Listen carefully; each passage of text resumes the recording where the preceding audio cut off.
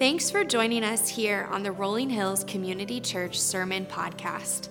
My name is Kendall Kearns, and I'm the student worship leader here at Rolling Hills. This week, we're diving into the 10th chapter of the Gospel of Mark as our sermon series, Masterclass, continues. Jesus calls us to follow his example of service to others. Jesus tells James and John that even the Son of Man did not come to be served, but to serve, and to give his life as a ransom for many. If our God lives a life in service to others, so should we. Now let's hear today's teaching about how we can live out this call to serve. Well, it is so good to see you guys this morning. I'm going to have you do me a little bit of a favor. Is it okay? And here is the favor. So over the past couple of weeks, I have been really inundated with all things student ministry because 2 weeks ago, we were celebrating our awesome student camp where some incredible things happened. This past week, I had an opportunity to go be a camp pastor at a camp over in Jackson, Tennessee. And so I have spent the last week speaking to 800 teenagers. And so here's the deal. They have some hype, as the kids say these days. And so I'm used to saying, are you guys excited to be here? And they would say, okay, you guys are never going to cut it at student camp, okay? I mean, you are never going to, I see some excitement over here. So I would say, are y'all excited to be here today? And they would, yeah. And so that makes me feel at home now, okay, because I'm still there a little bit. So I just appreciate that. But I do want to say, all joking aside, if you are spending time with teenagers these days, this is what you're going to realize. We give them a hard time, but I want you to lean into this. The church is in really good hands because there is a passionate group of Christ followers in our middle school and our high school ministries that are loving Jesus. They are worshiping passionately. They are sharing their faith with their friends and those that they work with. And so as challenging as it is for them, I want you to know God is doing something so incredible in this next generation. And isn't it exciting that we get to be a part of that and that we get to invest in that and that we get to say, Lord, please do what only you can do in these preschoolers and elementary and middle school and high school kids that are coming up in our ministry. And so I'm just so thankful for the ways that you invest in all of those ministries. Now, this is what I've come to realize. There are a lot of things in life that are not in short supply. Okay? There's a lot of things in life that we're like, we have way too many choices when it comes to, various things of life. For example, have you been to the cereal aisle recently? At your local supermarket? And you'll realize it's seriously gotten out of hand. I mean, the sheer number of cereals, we now have celebrity cereal. I mean, celebrities are, creating their own cereal. And so it's crazy. Restaurant choices. I mean, there are so many restaurant choices. We were trying to find a place to go eat a couple of weeks ago over in the Cool Springs area. And of all the restaurants in Cool Springs, we still couldn't agree on one.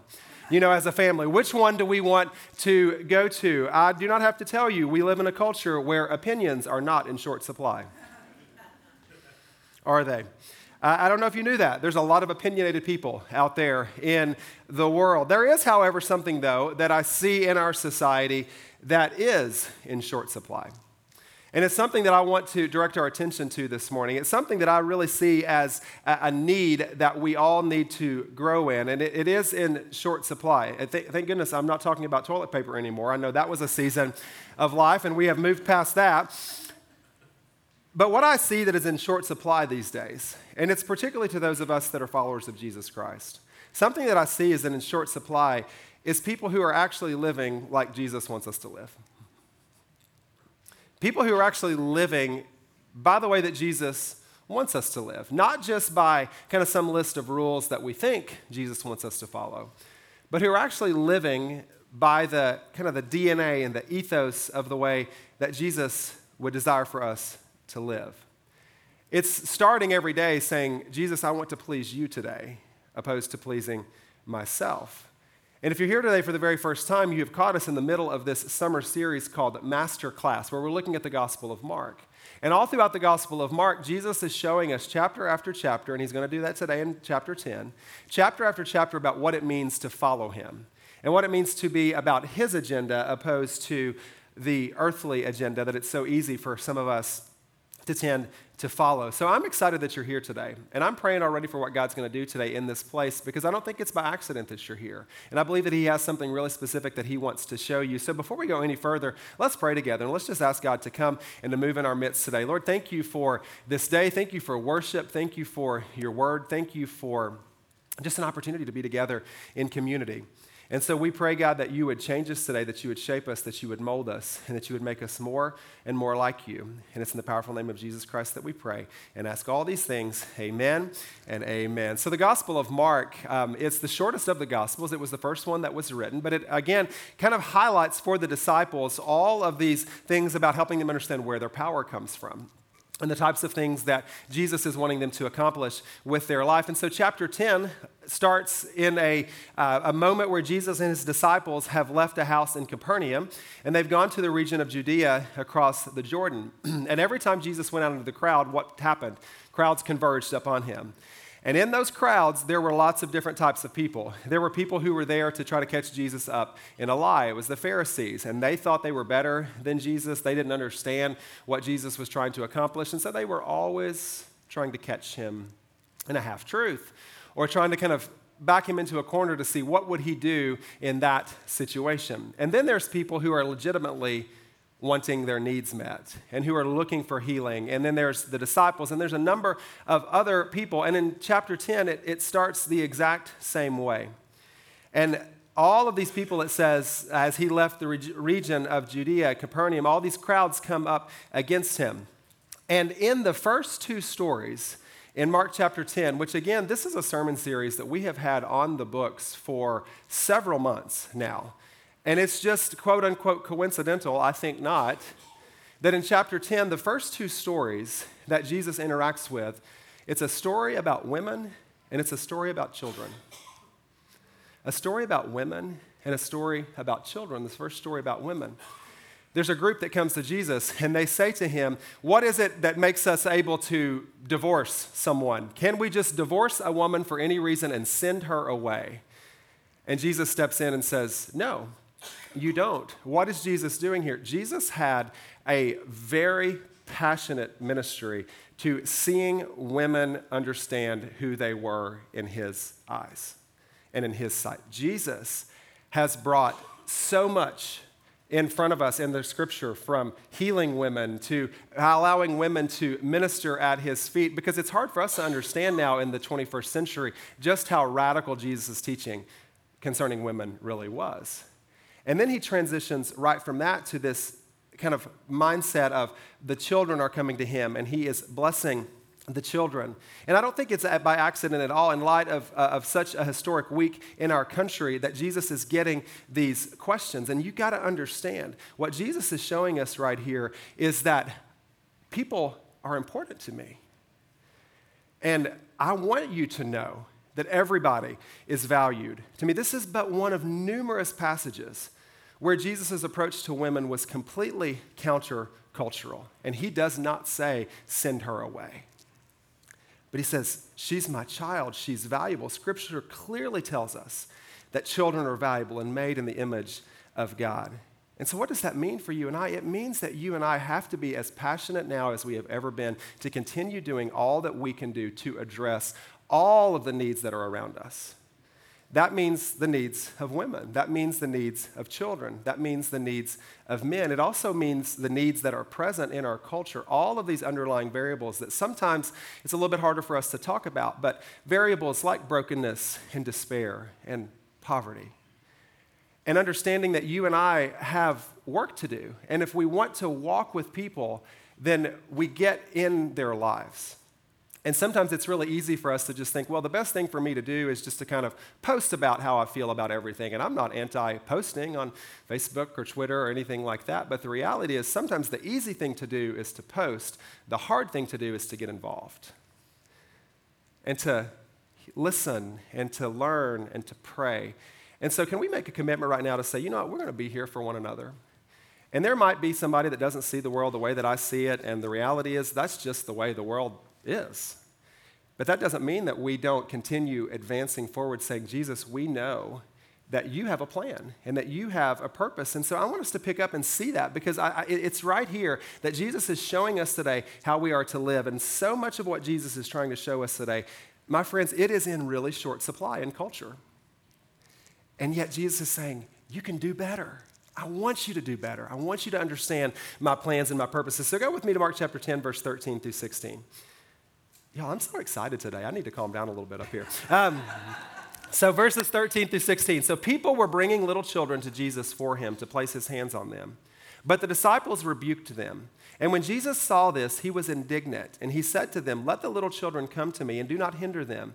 For the kingdom of God belongs to such as these. And truly I tell you, anyone who will not receive the kingdom of God like a little child will never enter it. And he took the children in his arms, he placed his hands on them, and he blessed them. I have always loved this passage of Scripture because I think it gives one of the clearest pictures of what Jesus is really about. Because what does Jesus do? Paint the picture. It's crowds, it's hot, it's humid. So Tennessee. So I mean, it's basically like this is in Tennessee. And the crowds are coming to Jesus, and people start bringing children to him so that he might bless them. And what do the disciples do? The disciples have these preconceived notions about what they think Jesus is going to want them to do in this moment, and they start rebuking these parents by saying, get these kids out of here. Jesus can't be messed around with this. Now, keep in mind, this is not the first time the disciples have been the regulators of the mission. Last week, at the end of chapter 9, what did they do? They saw people who were performing miracles, and they were, quote unquote, unsanctioned miracles in Jesus' eyes because they weren't some of the original 12. And they go to Jesus and they say, Jesus, we got your back. We stopped. We stopped those people who were performing those miracles that were unsanctioned. To where Jesus says, actually, you're wrong, because if you're not against me, you are for me.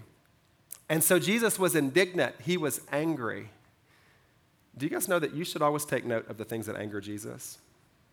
The things that anger Jesus should move us to compassion. So he said, in fact, don't stop kids from coming to me. Why? Because the kingdom of God belongs to these. This is game-changing truth here about what it really means to follow Jesus, to come in childlike faith. And you see it up here on your screen. Maybe you want to write this down and reflect upon it throughout the course of this week. Childlike faith may be criticized by others, but it is celebrated by Jesus.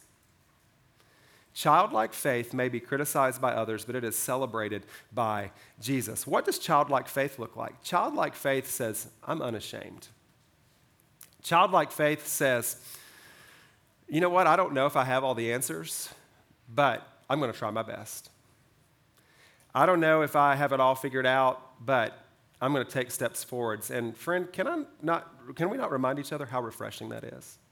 How refreshing it is to see that God-honoring childlike faith. I think a problem for a lot of us is that we have become so professional and we have become so kind of together in our own right. We've kind of become so suit and tie, buttoned up, so to speak. And there's nothing wrong with that. But because we're so good and because we don't need anything anymore, we no longer stand in awe of God. We don't need to stand in awe of God anymore. Why? Because we can stand in awe of ourselves. And there's something here that Jesus is trying to teach us. Now, kids, on the other hand, don't you love kids? Because they'll believe anything. They literally will. I mean, they'll believe anything. They're in awe of everything. They make these really scary faces thinking they're scaring us. That's not scary. But to them, they really think that they have scared us. They come up with games, and sometimes these games are so lame. And you're like, but it's fun to them. Or they come up with these ideas. I mean, my kids, they come up with these ideas, and they are just harebrained ideas. I'm like, really? Like, that's what you're thinking right now. But they believe it. And I love that. There's a wonder there. And there's an awe there to where they say, you know what, I don't have everything quite figured out just yet. Do you guys want to take a guess as to who I get the most handwritten notes from in this church? The most colorful handwritten notes from in this church? It's kids. Now, I'm not trying to make you feel bad if you haven't given me a colored picture recently, okay? So I'm not saying, don't go home and get out a coloring sheet and be like, Pastor Jason said he wants a coloring sheet, so let me bring this to him next week. That's not what I'm saying at all. But have you noticed something about kids? They don't feel bad about coloring a picture from someone and writing the words, I love you on it and taking it to them. Why? Because they haven't gotten old enough yet to realize that some people might think that's weird.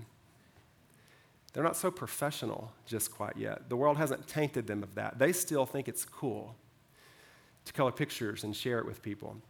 And here you have the disciples. They were criticizing that kind of faith, and Jesus said, oh no, I want more of that. I don't want less of that kind of faith. I want more of that kind of faith. I think it's long overdue that we approach Jesus with a little bit more of a sincere heart and a little bit more of a childlike faith where we say, God, I believe that you're going to do exactly what you say you're going to do. And I believe that you're going to work out all things according to your plans and purposes. I believe that you've not created me for insignificance. And I know that there's going to be issues. I know there's going to be challenges. I know there's going to be lots of hard moments in life, things that I don't understand. But I believe that you're here when I approach you in childlike faith. None of us come to an understanding of salvation without childlike faith. I mean, think about the message of the gospel. The message of the gospel, it is so radical because the heart of the message of the gospel is that Jesus died for you when you were broken. You did nothing to deserve that, what he offered you. It's kind of like if you're a parent, you're not going to withhold dinner from your child because they broke a rule. You're going to let them still have a place at the table even though they broke a rule. It's exactly what Jesus did. You and I are fully incapable. We are broken. We are sinners. But yet we are saved by the grace of God, and he says, you are welcome here. It's the story of the gospel. It's the salvation message. So continuing on in Mark chapter 10, verse 17. So as Jesus started on his way, a man ran up to him and fell on his knees before him. Good teacher, he asked, what must I do to inherit eternal life? Why do you call me good? Jesus answered, no one is good except God alone. You know the commandments, you shall not murder, you shall not commit adultery, you shall not steal, you shall not give false testimony, you shall not defraud, honor your father and your mother. Teacher, he declared, all these I have kept since I was a boy. And Jesus looked at him and loved him. Well, one thing you lack, he said, go sell everything you have and give it to the poor, and you will have treasure in heaven. Then come follow me. At this man's face fell. He went away sad because he had great wealth. Don't you love this picture? I love this picture because there's this man who runs up to Jesus and he's very, very excited to ask Jesus, what must I do to inherit eternal life? To which Jesus begins replying to him, kind of the ways, the commands and the things that you follow. You don't murder, you don't commit adultery, you don't steal. These are all things that were very much kind of grounded in Old Testament law, the things that the leaders of the day would have understood. And to which the young man looks back at Jesus and in essence says, check, check, check, check, check, check, check. I followed all the rules, Jesus. To which Jesus then replies to him in verses 21 and 22. Well, then one thing you lack. Go sell everything you have and give to the poor, and you will have treasure in heaven. Then come follow me. And at this, the man's face fell. He went away sad because he had great wealth. He had followed all the rules. He had kept all of the commands. He had assumed that he was good, and Jesus touched right at the core of what this man was not willing to surrender. And so the same thing might be happening for us today. In fact, the thing that you are holding on to the tightest, that just might be the very thing holding you back. It really might be. Whatever it is right now that you're holding on to the tightest, that thing that you have a strong grip on, that you're going to say, Jesus, you can have everything but that just might be the very thing that's holding you back. Just because you and I keep all the rules doesn't mean that we really get it. Because see, what Jesus is doing here is he's equating treasure with giving. He doesn't say because you have a lot that you're rich. He says because you give a lot, you're rich. And unfortunately, that led this man to walk away in sadness. Did you know if you read the teachings of Jesus or you read the words of Jesus and your response is sadness, then I would encourage you to say, God, what is it in my heart that needs to change? Because the teachings of Jesus, even the difficult ones for us to comprehend, they should elicit in us joy. They should elicit in us peace. They should elicit us in a sense of, I am so honored that I get to be a part of that, Jesus. And not, oh, Jesus, I can't believe that's what you would ask me to do. And that's a real struggle for a lot of us, self-included. Why? Because we are people who have so much.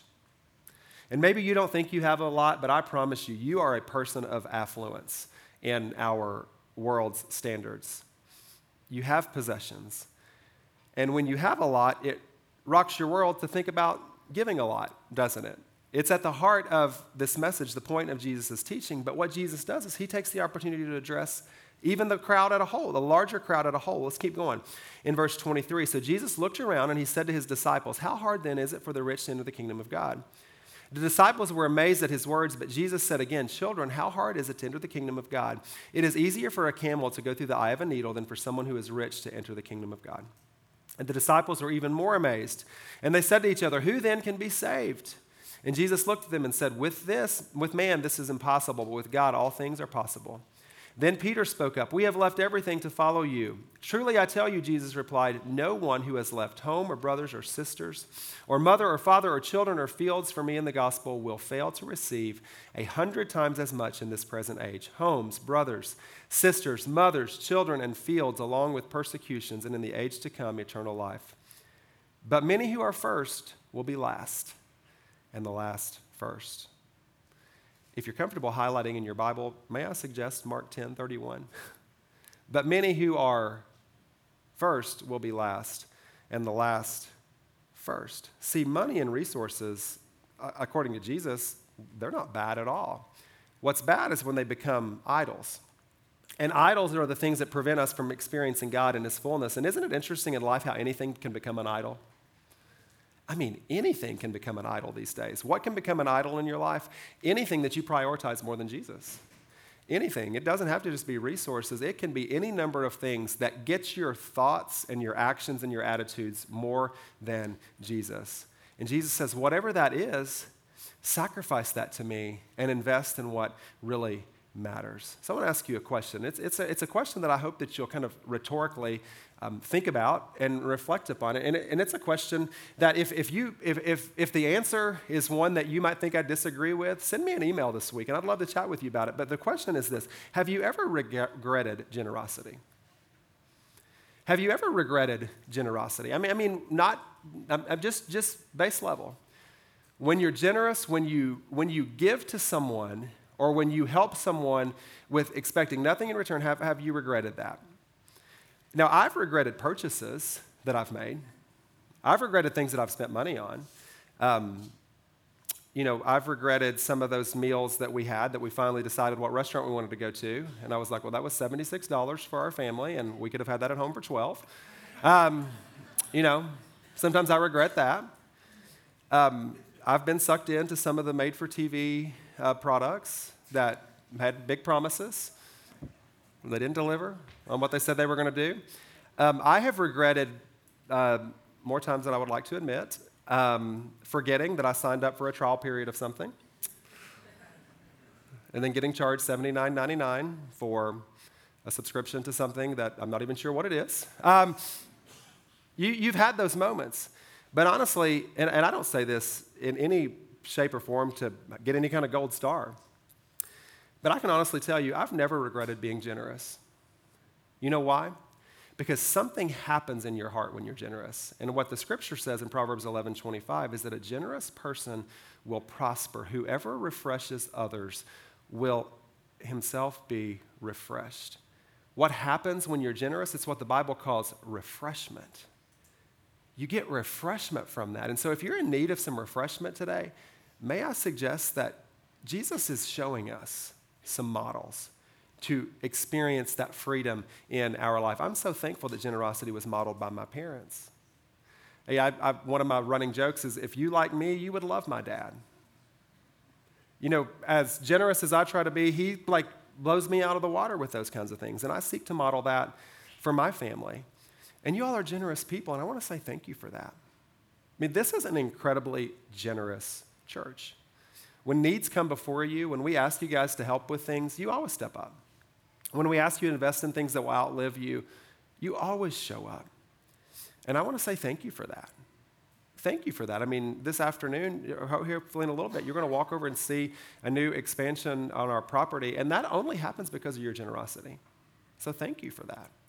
When we tell these stories about what God's doing at camp, or we tell these stories about what God's doing in children's ministry, or what God's doing in Moldova, or what God's doing through our ministry partners working with our homeless community in the Nashville area, that only happens because of your generosity. So thank you for that. God is using you.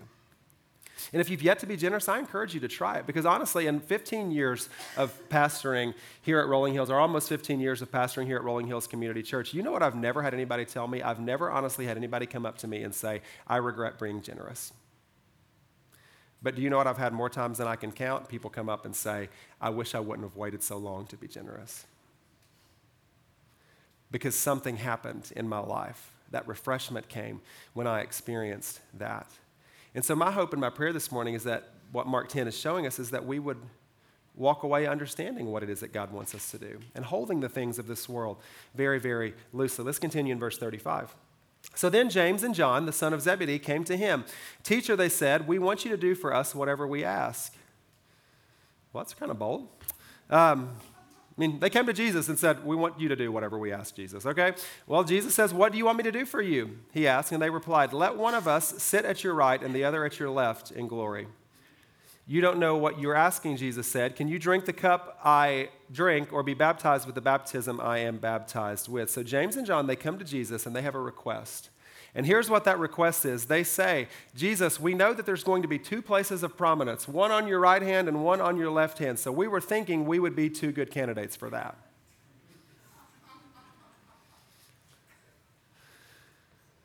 To which Jesus basically responds, I'm assuming that that wasn't well received based on Jesus' response. Because he's questioning their motivation.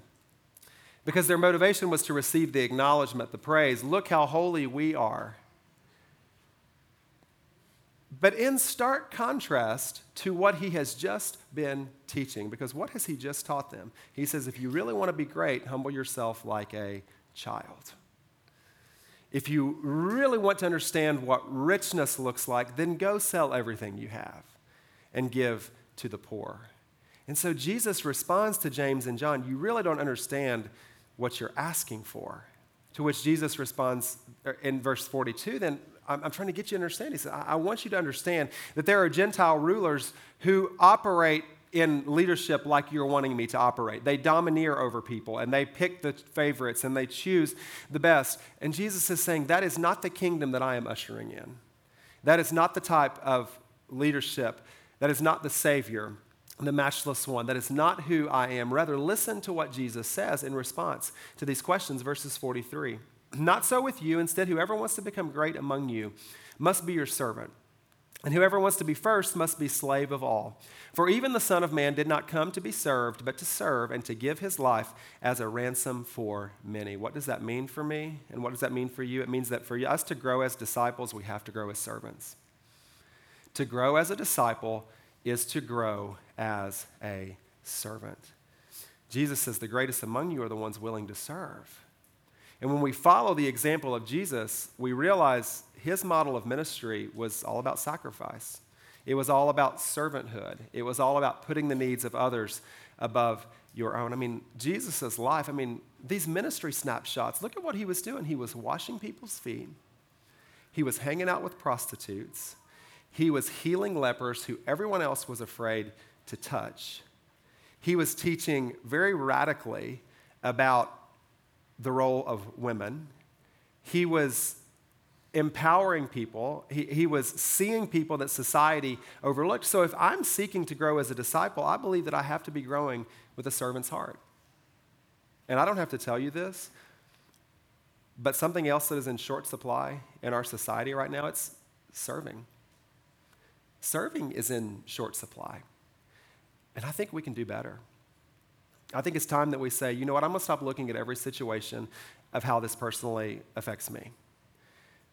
I'm going to stop just, putting all of my thoughts, in writing and that be all that I do. Rather, I believe, according to Jesus, that a growing disciple is a serving disciple. And what I'm about to say here, this is not something that I see happening at Rolling Hill, so I haven't been reading your journal or anything like that. So I don't think that this is a problem for us right now, but I'm also not so aloof to believe that it couldn't happen. It's why the number one phrase in our vision statement of Rolling Hills is a people of God reaching out. You and I have to always be about reaching out to other people. We always have to be about serving other people. It's what we have to try to protect ourselves against in this church, is to be a church that looks inward. And do you know, as your church grows and as you get new buildings and as things expand, that is always a temptation that we have to fight. And so I'm going to ask you today, will you fight that battle? And will you say, I don't want to be a part of a congregation that's all about themselves. I want to be more passionate about the people who are not here yet.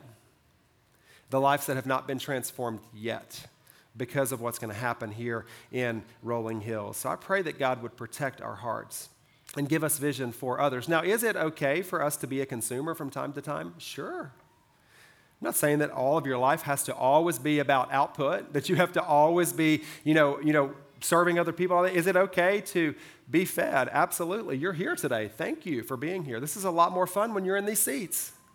Thank you for allowing us to make inputs into your life today.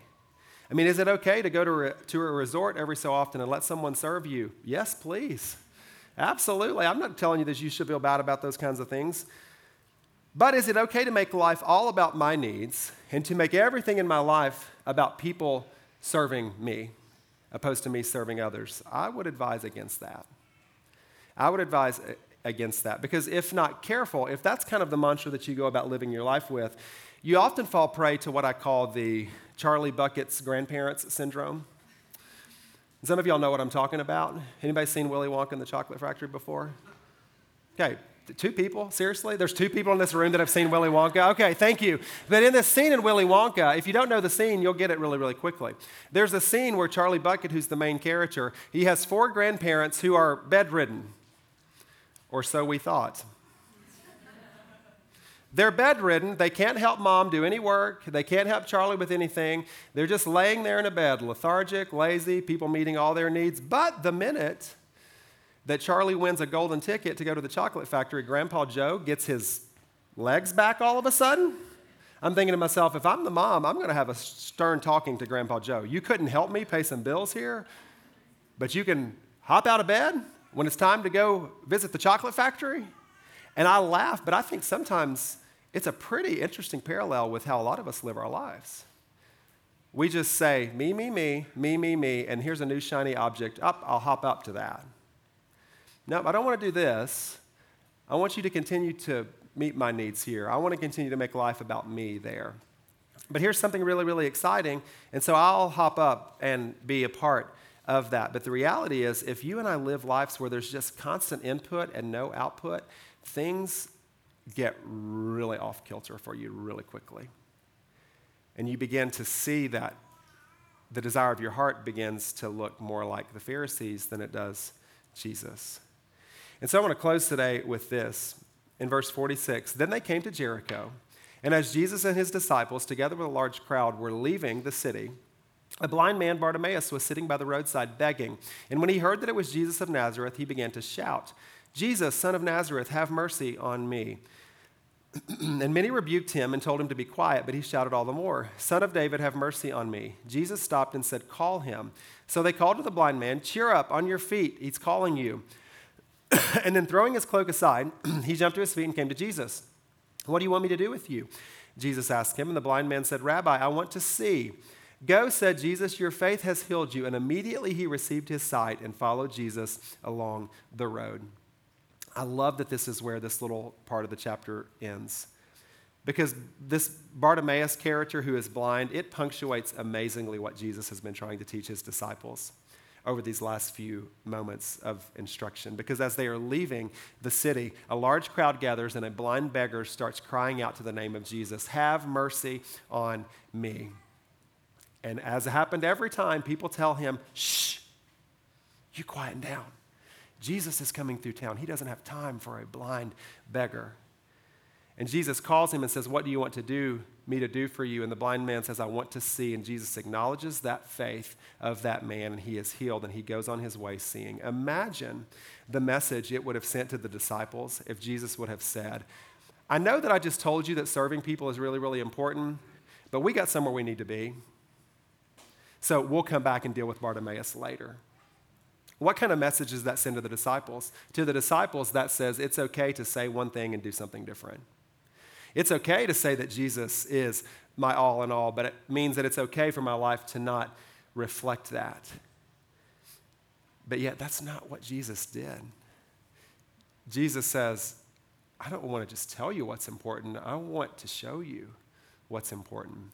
And I don't want you to just say what's important, but I want you to live out that truth. And Jesus gives us this glimpse, and I hope that we won't miss it. So as I close today, if your desire if your desire is to walk away today and have zero impact with your life, okay, I hope that's nobody, but I'm going to give it to you, okay? If you want to live a life of really, really insignificant, just nothingness, okay? This is the way to do it. Here you see it on the screen. A surefire way to have minimal impact in life is to say something is important and not do it yourself. It'll get you every time. A surefire way, you can take this to the bank, to have minimal impact with your life is to say that this is important to me, but not actually do it myself. It's not enough to say serving is important. I have to serve. It's not enough to say that discipleship is important. I have to grow as a disciple. And there's always going to be eyes on you watching how you serve and watching how you lead. And my hope and my prayer is that the world, who doesn't know Jesus quite yet, would look at us and say, I trust that message because that's a group of people that say one thing and actually do it. They say that loving people is the most important thing and actually feel loved in their presence. Yet when we grow in humility, it makes a huge difference. When we serve, it makes a huge difference. So my hope and my prayer is that we live it out this week. And if you make a commitment right now to live it out, you know what God's going to do? In probably the next 7 minutes, He's going to give you an opportunity to put it into practice. And so let's go. You guys ready for that? Let's go do it. Let's go be the church, and let's go share hope, and let's go share life, and let's go sow those seeds of the gospel and say, God, wherever you have me, I want to be faithful to you. Wherever you place me, I want to trust you. I want to grow in you. I want to be who it is that you have called me to be. God is going to present those opportunities to us to be the church that He is called to be on mission here in Nolensville, Tennessee. And I'm grateful that we get to be a part of that together. And I'm so thankful for you guys being here with us today. Let's pray together. Lord, thank you for this time. Thank you for worship. Thank you for your word. Thank you for freedom, God, that we experience in you. We are so grateful, God, that you have met us here today. And we pray that we would go now and share hope and share life, and to not have serving mindsets in a short supply in our life, God, but that we would over and abundantly seek to love and meet needs and share the hope of Jesus Christ with those that we come in contact with. We're so thankful, God, that you love us, and I'm so thankful for what you've done in this place already. And it's in the powerful name of Jesus Christ that we pray and ask all these things. Amen and amen. You've been listening to the Rolling Hills Sermon Podcast, part of the Rolling Hills Podcast Network. If you've enjoyed this podcast episode, we hope you will tell a friend about us and subscribe so you can be notified each time we release a new sermon. Be sure to explore our other great podcasts like the Making History Parenting Podcast, Men's Leadership Network, and the RH Women's As You Go podcast. If you're interested in learning more about Rolling Hills, you can download our app, follow us on social media, or visit our website at rollinghills.church. See you next time, and God bless.